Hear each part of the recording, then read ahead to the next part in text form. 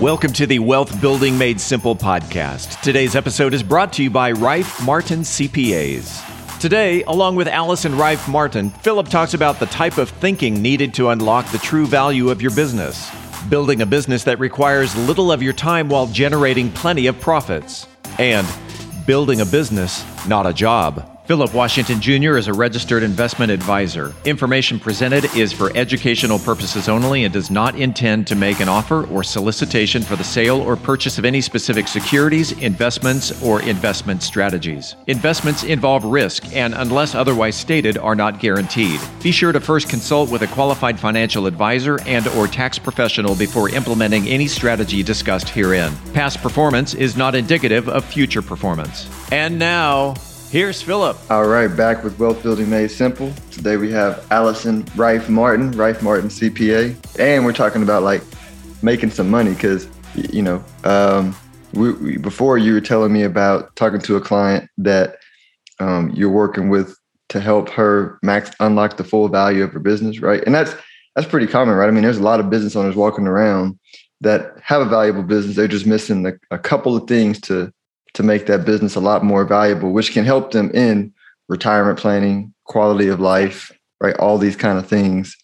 Yeah, so, it was really fun to use the exit planning knowledge I've gained and demonstrate to her, if you could just make a couple tweaks in your income statement, you could improve the value of your business by like $3 million in terms of the value when you're ready to exit. And it was just amazing to watch your face go, that's it?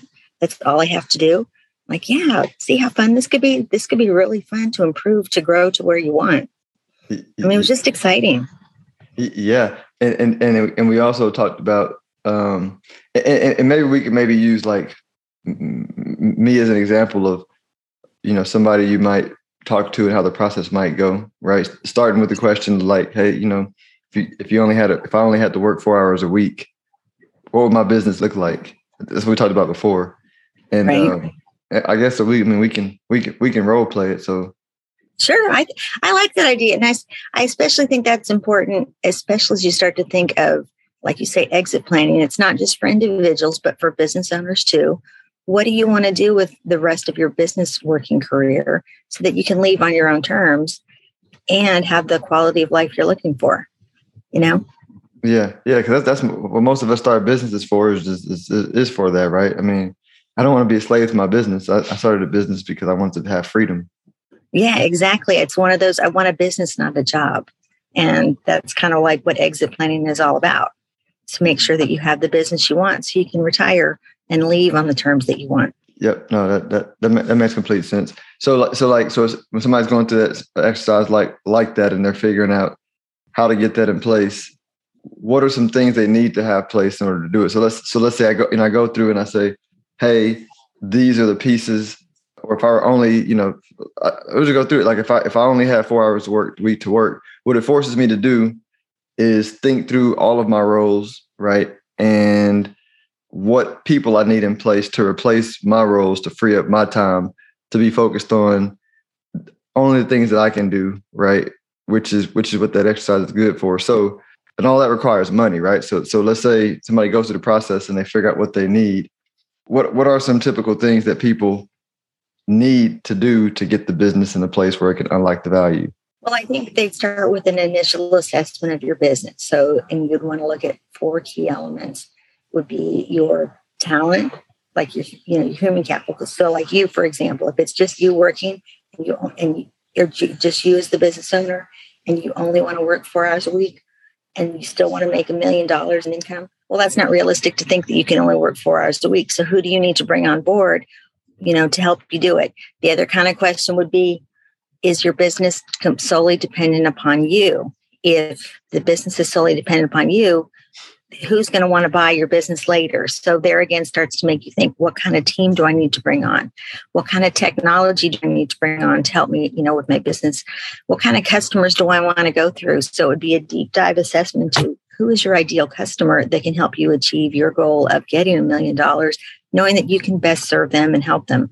That's really the questions you would start out with as you're trying to decide how to do the 4-hour work week and how to get the business to where you'd like it to be. Yeah, no, and that's exactly what I was looking for, because that's That is it, right? That's the deep dive that I think a lot of people don't think about. I know definitely not a lot of CPAs aren't thinking about that fluffy stuff with the it's important. It's important. It's important, yeah.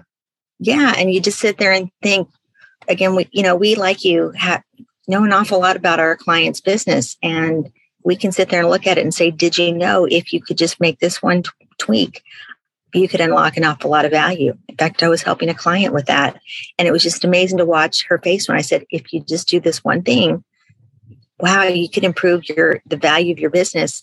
You could improve your profit margin significantly, but you could also improve the value of your business by, millions of dollars. And it just was fun to watch the aha in her face go like, wow, that's cool. Mm-hmm. So it's a great way to just start the conversation. And you don't have to do anything amazing to look at it. You just do a little bit of calculation, a little bit of inquiry in terms of what are their directions, kind of like what you do when you meet with your clients. Yeah. And the part that I like about it too is, I told you when we talked about that 4-hour question, which is just a version of what, when you told me what you do is a version of how I think about it. And I stole it from a book called 4-Hour Workweek.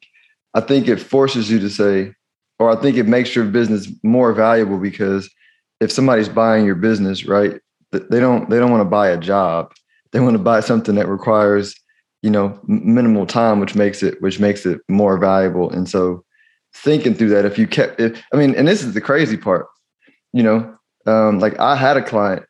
It wasn't a private equity company. It was a private equity backed company, and they wanted to buy their business and vertically integrate it in another business they own. They were offering her $6 million. And so I said, well, you're pulling out $500,000 a year, from the business right now. And she wasn't running it. This is $500,000 a year, and she has a competent CEO running it. Like she's retired. And by the way, I'm changing the names. Oh, of course. Whatever. I'm being loose with the facts, but stick with me for a second. So she's pulled out a good amount of money. And so I say, hey, I'm not, after taxes, there's no way that I can generate that amount of money, like $500,000, with $6 million after taxes, right? Which is probably going to be somewhere closer to $4 million, $3.5 million, whatever it might be. And I was like, so they were like, well, what should I do?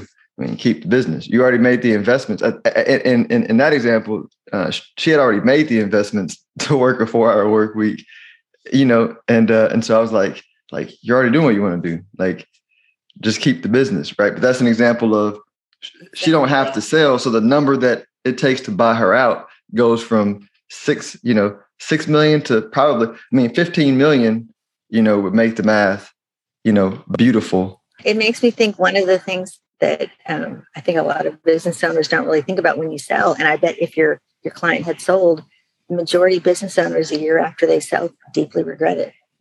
So I suspect that your client would have been like, I didn't want, even if I'd gotten $6 million, forget the lifestyle. I'm sorry I sold. So this is where it's the time to start working on making sure your business is in place so you can sell when you want to, not necessarily, because you have to or whatever. Absolutely. Well, let everybody know if they where they can reach if they want to get more information on, business planning, valuing their business, evaluating their business, seeing how to increase the value of their business. Yeah. You can check me out at my website, rifemartincpa.com, or you can email me at info@rifemartinaccounting.com. And I would love to talk with anybody who needs help in that area. But this was another great conversation today, Philip. Thank you so very much. Oh, thank you. I appreciate it. If you are interested in having a review of your portfolio or to see how far on track you are with your retirement goals, Philip offers complimentary consults through his company, Stonehill Wealth Management. For more information, log on to stonehillwealthmanagement.com/talk. That's stonehillwealthmanagement.com/talk. Philip Washington Jr. is a registered investment advisor. Information presented is for educational purposes only and does not intend to make an offer or solicitation for the sale or purchase of any specific securities, investments, or investment strategies. Investments involve risk and, unless otherwise stated, are not guaranteed. Be sure to first consult with a qualified financial advisor and/or tax professional before implementing any strategy discussed herein. Past performance is not indicative of future performance.